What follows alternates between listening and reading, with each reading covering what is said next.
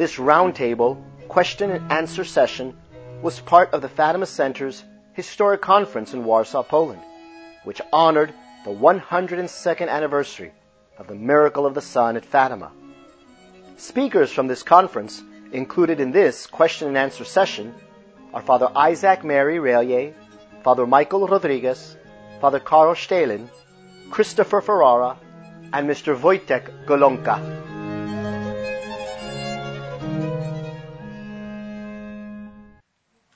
The first question is for Father Isaac. Father Isaac, are you a sedevacantist? Not shocked by that question. No, I'm not. I pray for Pope Francis every day in the canon, which shows my union with him. Does that mean I agree with him? No. I said, we're living in tough times, my friends. We're not Protestants where we say he's the Pope until God shows us he's not. That's I accept him as the Pope, but that doesn't mean you accept his errors when he's spewing out errors after errors, heresy after heresy. In charity, we should correct him, and that's what the church teaches. And as a priest who preaches the gospel, I have an obligation to be on the watchtower, to warn the people and point out the errors. But I also always tell everyone that we have to pray for him. And these things are all prophesied, the apostasy in the church, and it'll be from the top down, and so on and so on. So it shouldn't shock any of us. But that doesn't mean we go along with it. And like I said, there's too many errors today about the Pope. People think sometimes when there's a conclave that the Holy Spirit chooses the Pope. That's all nonsense. What the Holy Spirit does, he'll inspire each cardinal in the conclave. If he cooperates with him, he will show him who to vote for. I said, so just because we have a Pope doesn't mean that he was hand-chosen by the Holy Spirit. God promises us, and Vatican I tells us, that we will always have a visible head of the church until the end of time. And I accept that, because that's what Christ established. And when we study fathers and the doctors, they tell us in the second coming, when our Lord comes, there will be a pope, a visible head, and there will be a small remnant. The second question is for Father Stalin. Father, and feel free to respond in Polish. Are there any examples of countries that had political and other kinds of benefits thanks to the devotion or the consecration to the Immaculate Heart of Mary?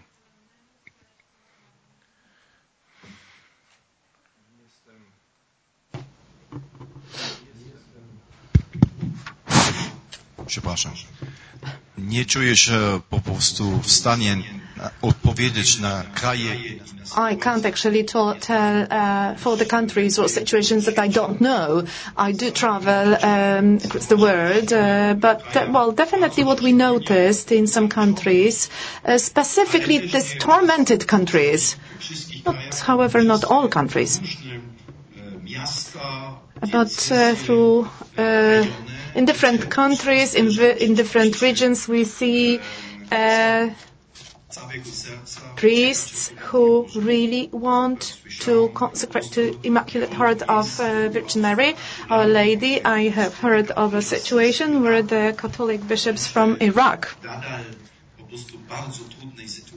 in that very difficult situation, they made it, and because of that, that's what I've heard from my friends, the increase of the Catholic faith was quite significant. There was a new hope, actually, that inspired people. A new hope that let Catholics believe that they go actually to the Holy Mother. I also have the proof of the Catholic bishop that I met in Rome on the occasion of the same conference 7 years ago. The bishop later wrote me that in Ethiopia, at the border with Sudan, there was a very difficult situation of Catholic people. He was mainly working in the camps of those rejected Catholics from the South Sudan up to the border with Ethiopia. And his priests placed a figure, a statue of the Holy Mother.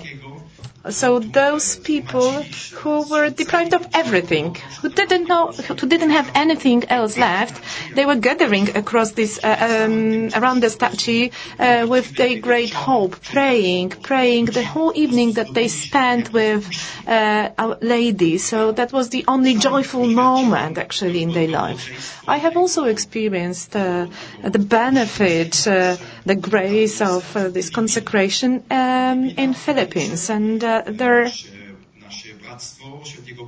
our Brotherhood of Pius X, together with Elegio Maria and the Militia Immaculata, we together organized peregrination of Holy Mother through whole Philippines.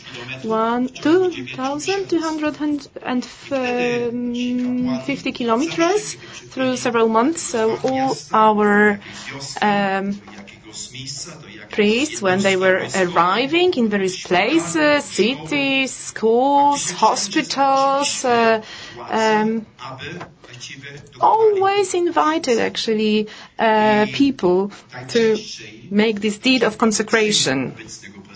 Usually it was, for instance, the son of a ruling president in one of the Philippine city. He devoted his city to the Immaculate Heart of Our Lady. Sometimes it was really, truly spectacular event.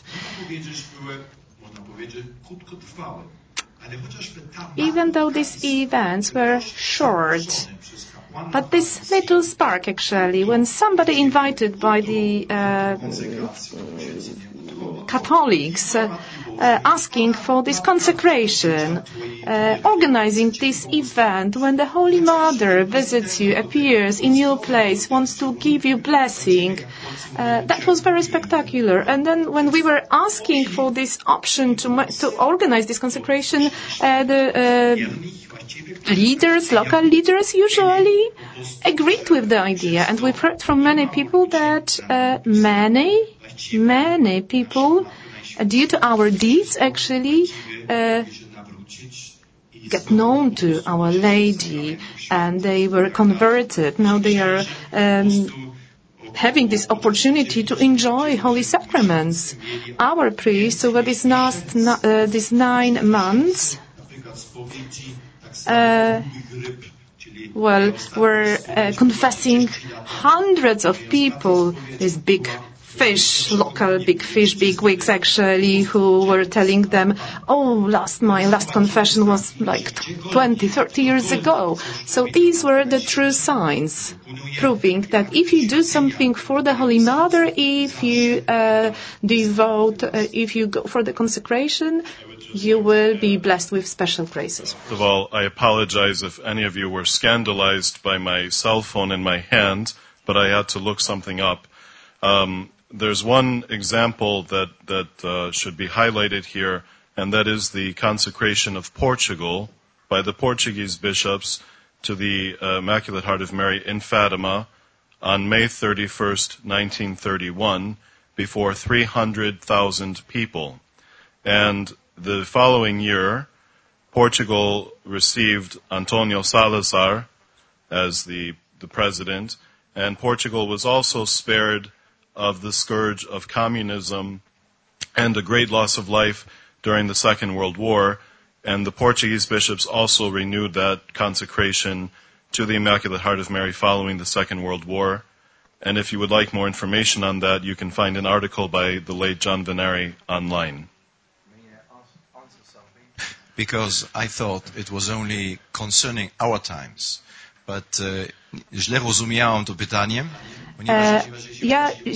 I was not really correctly understanding the question, because when it comes to these wonder events, miracle events, when it comes to the consecration of a given country to Immaculate Heart of Our Lady, then let me refer to my first book in my trilogy, and the first chapter simply describes Fatima, in first 50 years after the apparition. There I traveled from one country to another, starting from Portugal, by the way.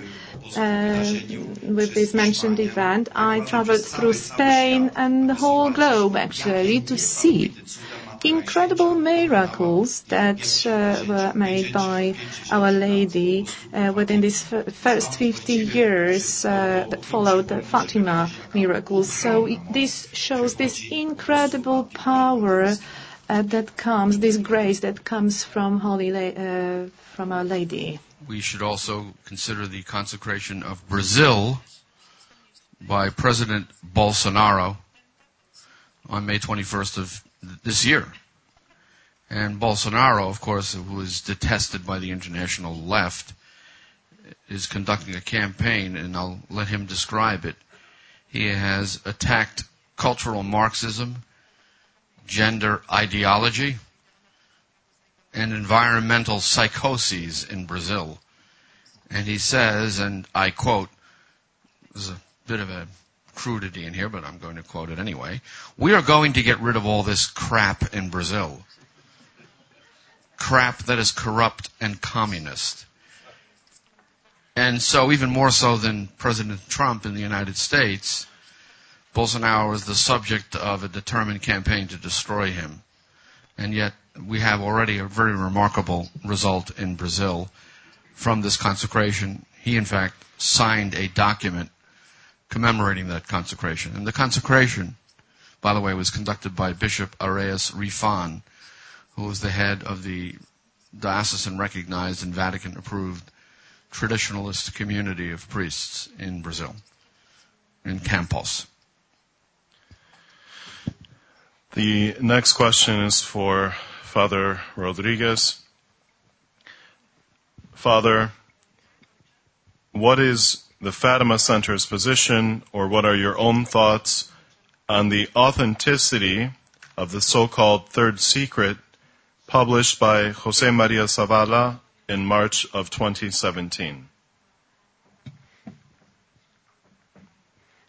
Unfortunately, I can't answer really the question because I'm not aware of what the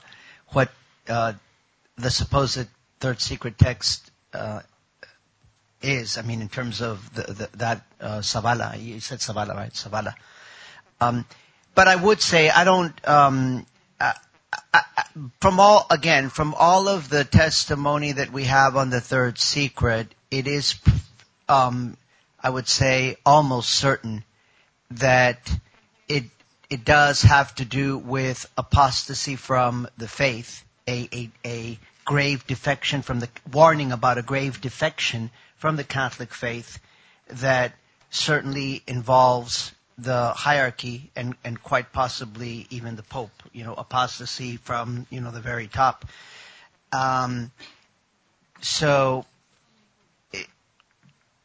Also the credible sources, there are different supposed texts of the Third Secret that have come out, but I think also among those that are quite credible, speak about the very real possibility that the Third Secret contains, the text of the Third Secret contains specific references to warning about an evil council or an evil mass or an evil pope. Any one of those three or a combination thereof. And again, remember that the text of the Third Secret was supposed to be made public in 1960. So if in fact the text of the Third Secret references those things, an evil council, an evil mass, or an evil pope, well, it certainly, I would say, makes sense in terms of what we've been living and seeing in the Catholic Church since 1960. And this would also definitely explain why even to this very day in 2019, the Vatican still has refused to publicize the text of the Third Secret, because that would still be extremely relevant in terms of the Council, specifically the Council and the Mass, because the Vatican in general, the hierarchy of our church to this very day continues to promote the Second Vatican Council and the new Mass as something that is supposedly good, when basically we see a lot of rotten fruit coming as a result of these. And I would just make one other comment in terms of these terms: an evil council, an evil Mass, an evil Pope. Again, we don't have any guarantee that those terms are used in the text of the Third Secret, but I certainly wouldn't be surprised if that were the case. But one of the ways to think about it in terms of evil is, again, evil is the absence of good. And I think it's very clear that in terms of both the Mass, the Council, the Second Vatican Council, and the certainly Pope Francis, but I would say even any number of the post-conciliar popes, that we can clearly see how they're not truly being faithful to their function. In other words, like if you look at the council, the function of the ecumenical council is to clarify and reaffirm Catholic Church teaching. So to condemn error and to affirm church teaching. Again, for the glory of God and the salvation of souls. That's extremely important, that the true teachings of Christ and His church, that be, clear and set forth for all. And the Second Vatican Council expressly rejected doing that. So again, an ecumenical council not fulfilling its function. One could say an evil council. Same thing with the Mass. I mean, that the Mass, in terms of the main purpose of the Mass, to give glory to God, to truly show forth that this is the sacrifice of our Savior Jesus Christ. And again, in terms of sacrifice, adoration, giving adoration to God, thanksgiving to God, making expiation for sin, petitioning God for all the graces that we need. And there, when you look at the new Mass, you see grave defects in all those functions of sacrifice and of the Mass, even in terms of the way the prayers were changed. So again, you have an illicit Mass that is not fulfilling the function of the Catholic Mass. And then I think with the Pope, same thing, that you see more than anything else, the Pope is supposed to take very seriously his supremely sacred mission of confirming his brethren in the faith, and again, of transmitting faithfully the deposit of faith, protecting that deposit of faith, clarifying it whenever it needs clarification, strengthening it,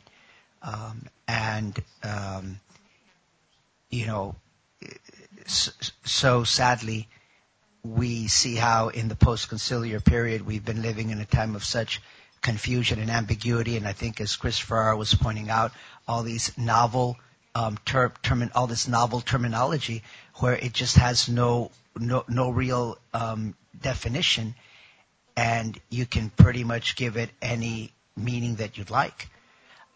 Very recently, it was reported. Now, I certainly couldn't confirm this, but some of you might be familiar with the Church Militant, on the internet, and the Michael Vors was reporting very recently on the Amazon Synod, and what he had reported was that recently that one of the, I think it was maybe advisors to Pope Francis, had expressed concern.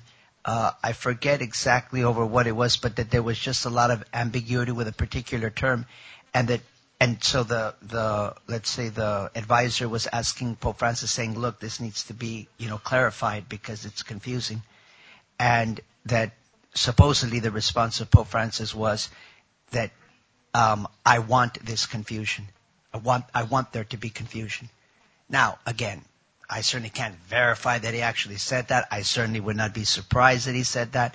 But I present it just because, it certainly falls in line with so many of the things that he's been doing and saying.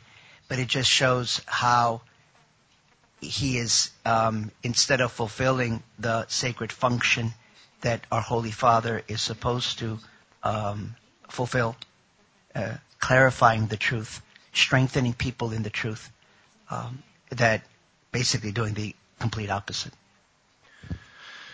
Thank you, Father. Our next question is for Dr. Golonka. You can respond in Polish if you wish.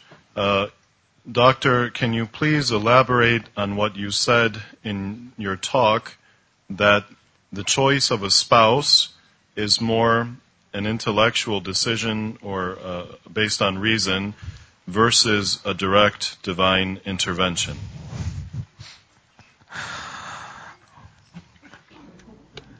I think I haven't put it this way, but, ladies and gentlemen, this is a kind of melange, mix of the rational and the emotional, and as they say in Latin, yes, the grace does not eliminate nature. Grace uplifts nature. So for the married life, you need two things. You need a satisfaction of a kind of happiness, or the fact that two people like each other in a very special way.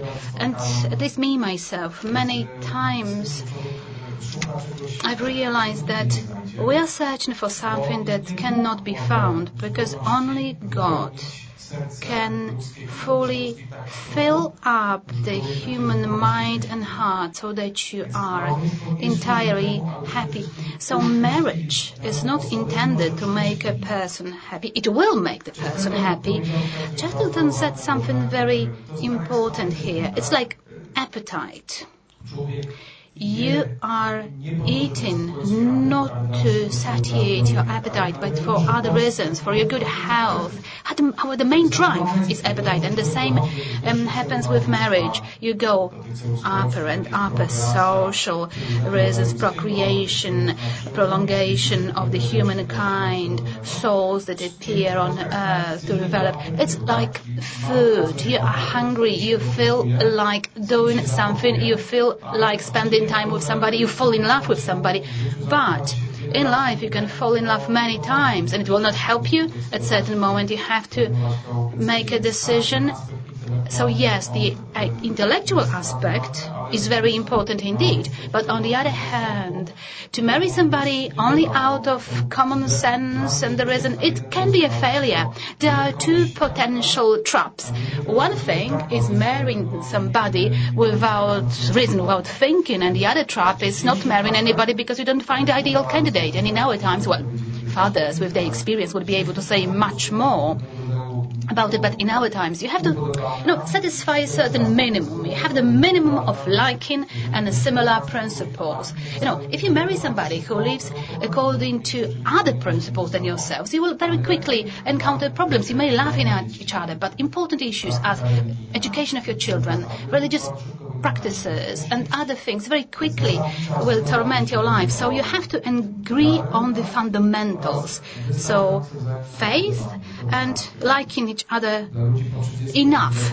I would say for people that are 30 years or older, 3 months enough to know who the person is, then you marry, and then another 3 months, and it develops further. Why do so few priests use the exorcism, the minor exorcism of Pope Leo XIII?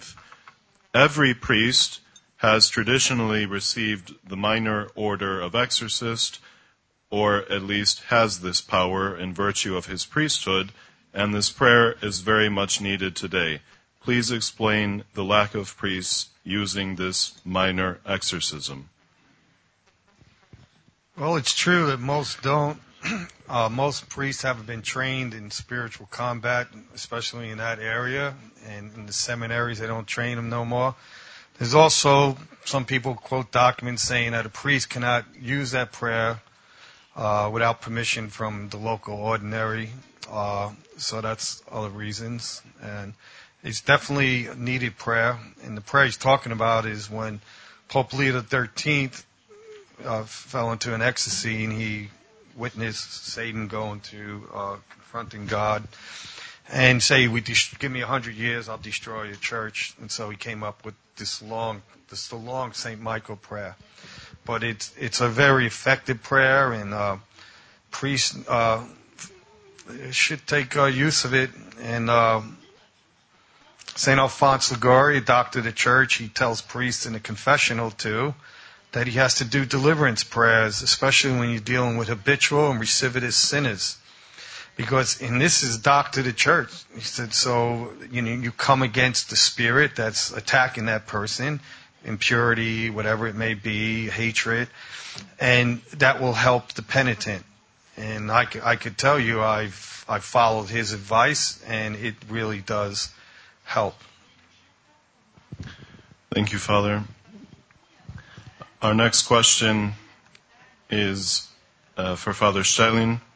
Father, since Portugal, like most nations today, is a Catholic basket case or center of modernism, of crazy modernism, how are we to understand the words of Our Lady of Fatima during the giving of the third secret on July 13th, 1917, that the dogma of the faith will always be preserved in that nation?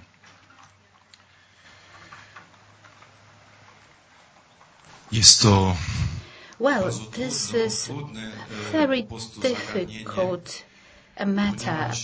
This is difficult because, above all, we don't know whether the sentence has been completed or whether it's just a beginning of a sentence. We can,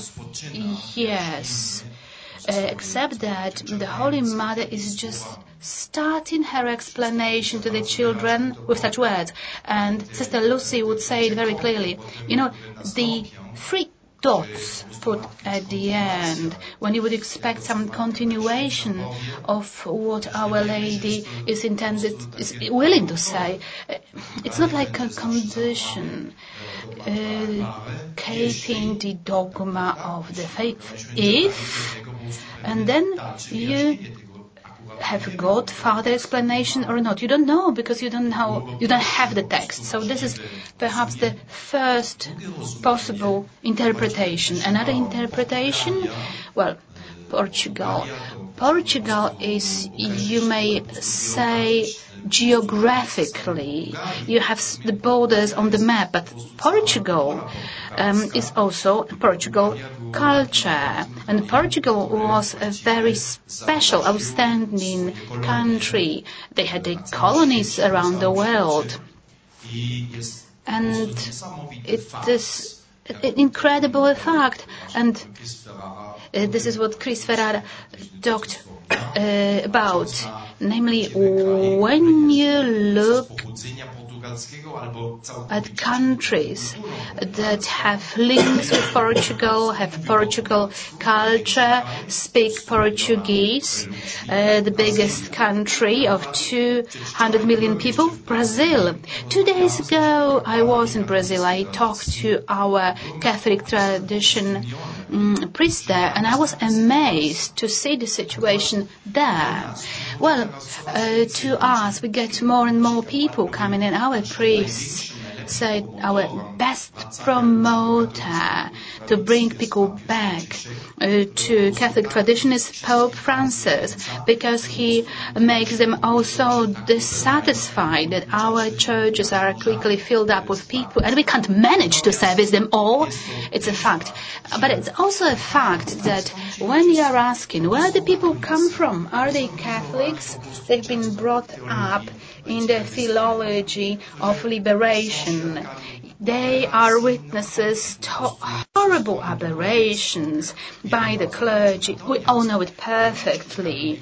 And most of the Catholics that come to us today, they have devoted themselves, consecrated themselves to the mother, according to Saint Louis de Montfort. Yes, there is a strong movement, the Mother of Fatima, if I correctly remember it, and there are millions of people there present in the current church, and they're absolutely dissatisfied, discouraged by the clergy, and they turn with all their heart to the Holy Mother.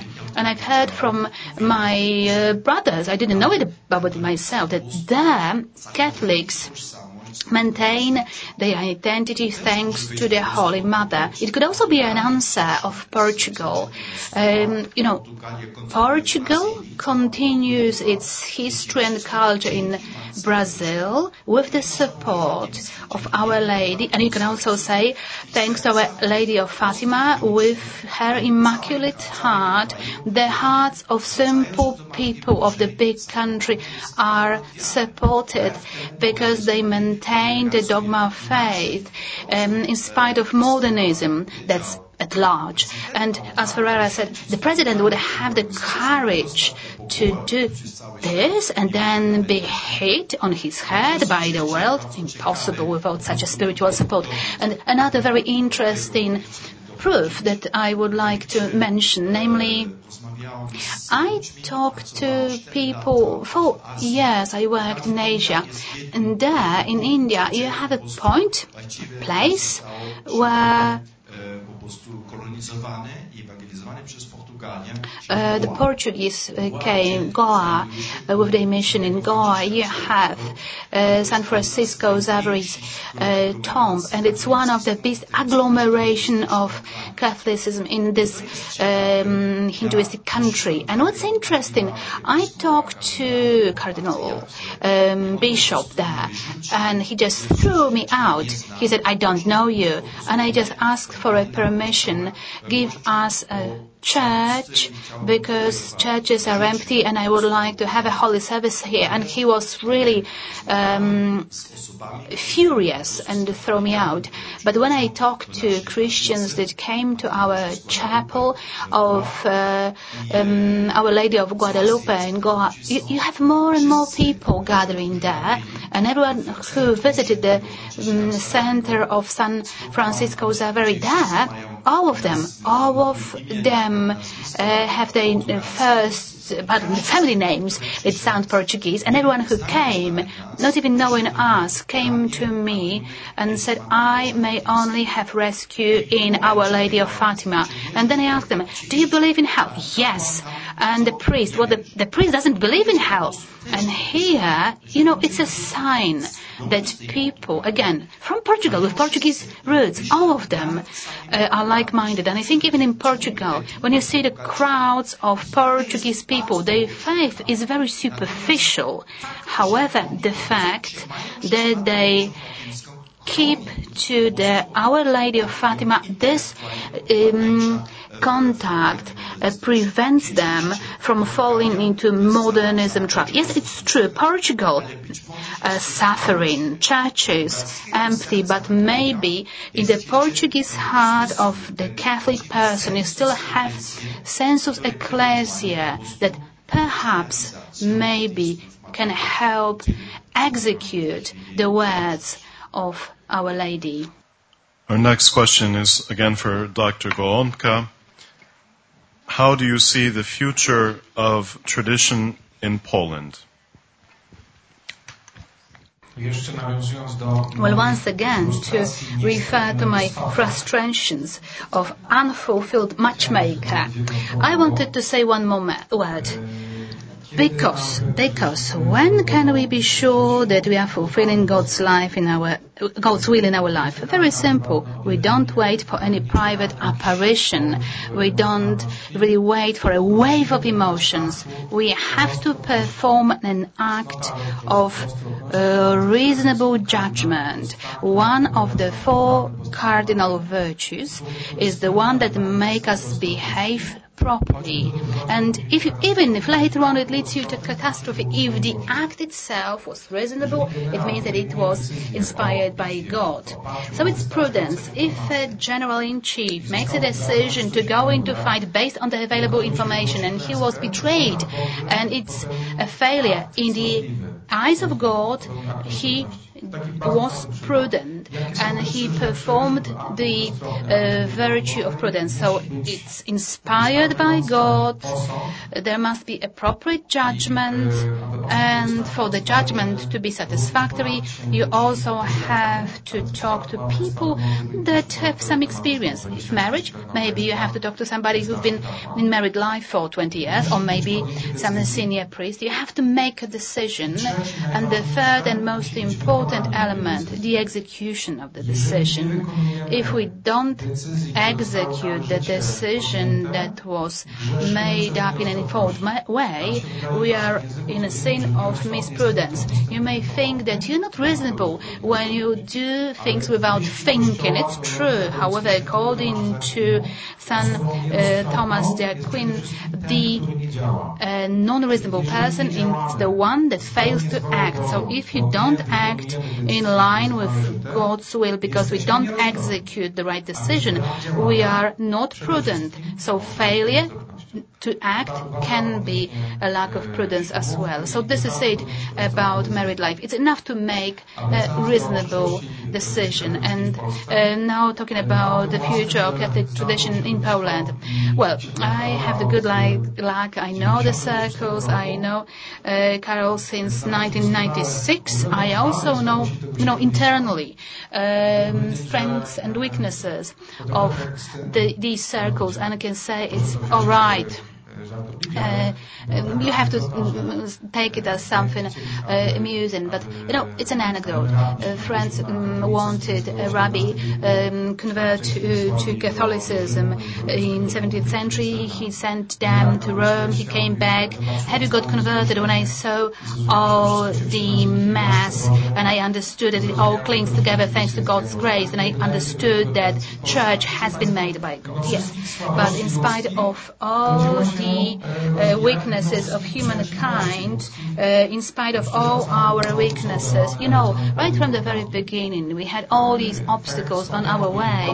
And as I've mentioned in my lecture, Małysiak Bishop, whom I talked to, the General Vicary, in the 78 in Krakow, after a long 3-hour discussion at dinner time, told me, yes, bishops of tradition are Catholic bishops.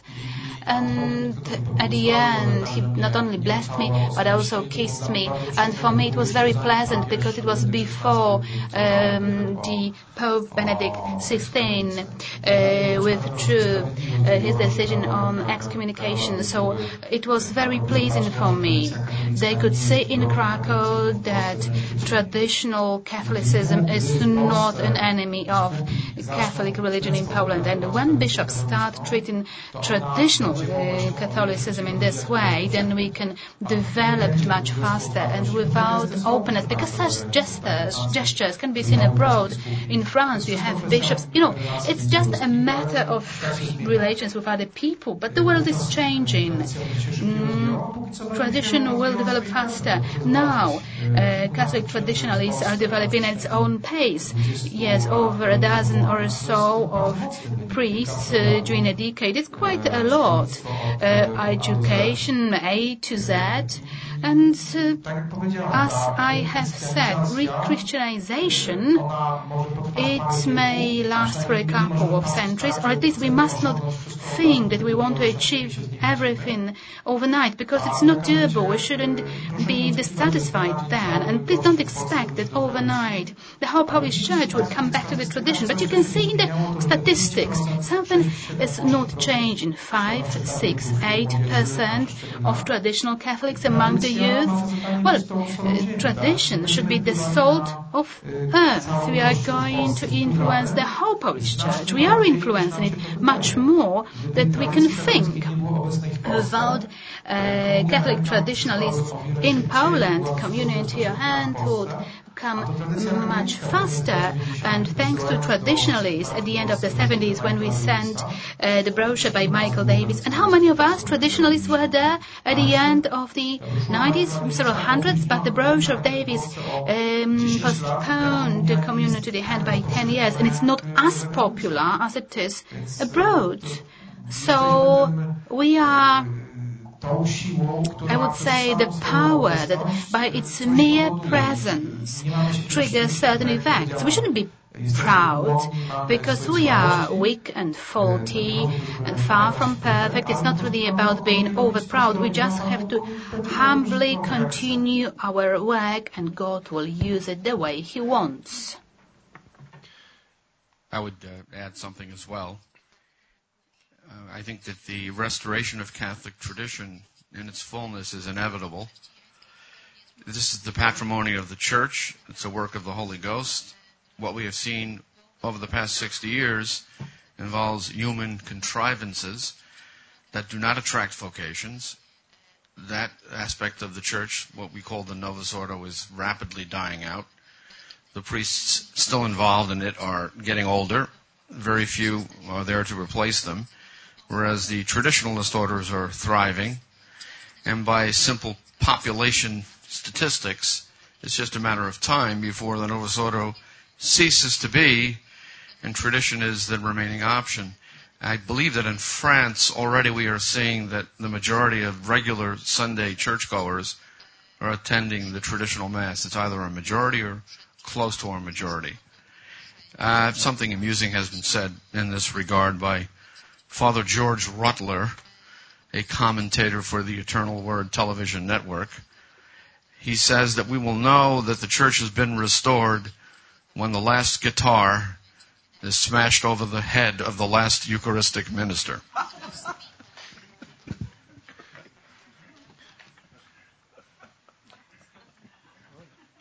I'd like to also add something to that, and kind of, I guess, maybe a little bit along the lines of what Chris just mentioned.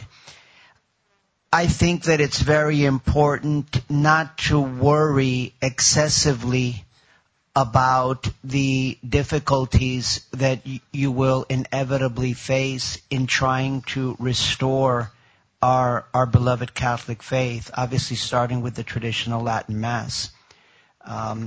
I think that probably in some ways the situation in Poland will be similar to that in other countries where it isn't easy. It isn't easy because the vast majority of the faithful, simply put, lack the faith. And this includes the hierarchy. This is why I think it's very important to take seriously the crisis that we're facing in the Church. We've talked about it as an age of apostasy. It's not going to be easy, humanly speaking, to restore our Catholic faith when the faith has been destroyed in so many ways. And so, even if it doesn't seem like the restoration is going at the speed that we would like to see, my words would just be, look, persevere. Like Chris said, we know that our Catholic faith will be restored. I think what's most important is that we recognize what is taking place right now in our Catholic Church is something that is very tragic, and that it's not from God, it's not from the Holy Ghost, and it's not infidelity to our Catholic faith and our Catholic tradition. This, I think, is extremely important that we realize. That we realize we must work for the restoration of our Catholic faith, no matter what. Again, centered on the traditional Latin Mass. And then not worry excessively at the human results that we see. You will be, almost certainly you will be persecuted by family members, by priests, by bishops, but you have to persevere. And we cannot base our let's say, our state of mind on the results that we see or we don't see. And I think that's also why the message of Our Lady of Fatima is so important. The more that you appreciate the message of Our Lady of Fatima, and also the more that you understand the importance of our Mass, the traditional Latin Mass, and Catholic doctrine, the more convinced that you're going to be, I have to do the best that I can in my state of life to work towards this restoration. And then whatever may happen in the future, if there are many that respond, praise God. And if there are not as many that respond, well, praise God as well. We have to persevere. I hate to be the gloom and doom, but I have to say, what I'm going to say is, our Lord tells us we have to pay attention to the signs of the times. You see the leaves on the fig tree; it's going to give fruit, so forth.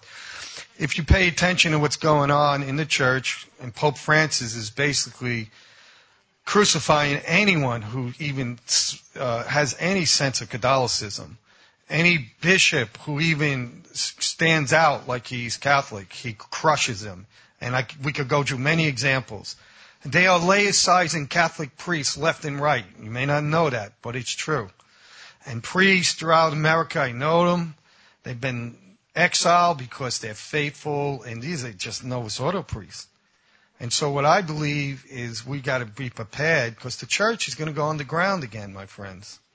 Just like it did in the Protestant Revolution, just like it did in the Cristeo movement, just like it did in Ireland. I think that's where we're heading, myself. And Our Lady, that's why only Our Lady could fix this. Only a direct divine intervention will fix this. And that's why Our Lady tells us about the chastisements of Fatima. If the Pope does not consecrate Russia in union with all the bishops, Russia will spread her arrows. Whole nations will be annihilated. Our Lady of Akita. Our Lord will destroy 3/4 of the world by fire from above. This is serious. And this is why I encourage you people, help the priests that want to be faithful. Because I've seen too many priests, they give their life to God.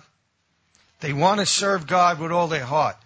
But then the bishop is telling them, well, I'll strip you of your faculties. Well, I'm going to strip you of your medical benefits. Well, you're not going to get a salary. And many priests, they break because of these things. I've said so many priests in Novus Ordo I met over the years, I don't like to give communion in hand because I know our Lord's being trampled upon. But Father, if I don't do that, my bishop will exile me. Are you going to support those priests? I hope so. Because you're going to need a priest to get to heaven.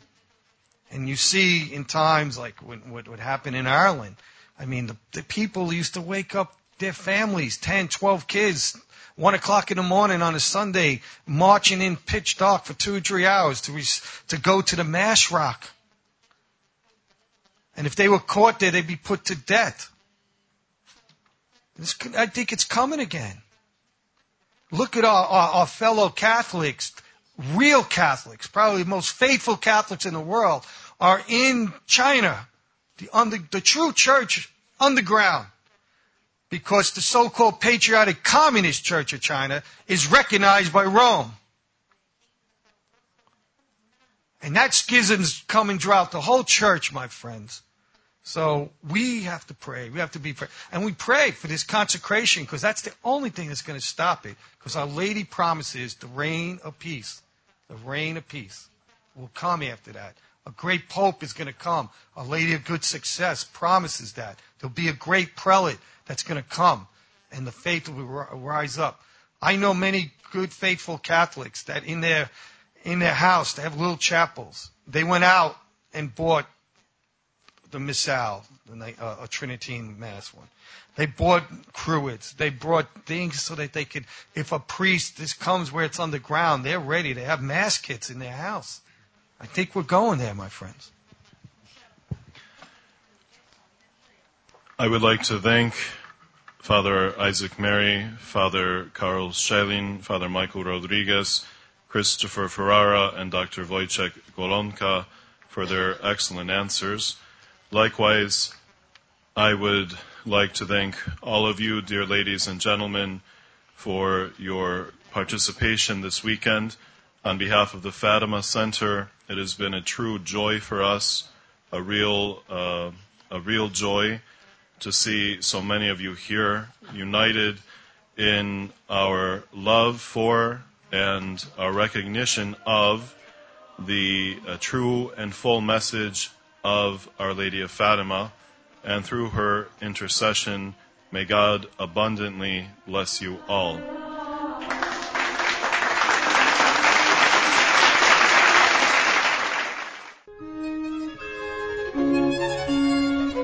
We hope you have enjoyed this presentation brought to you by the Fatima Center.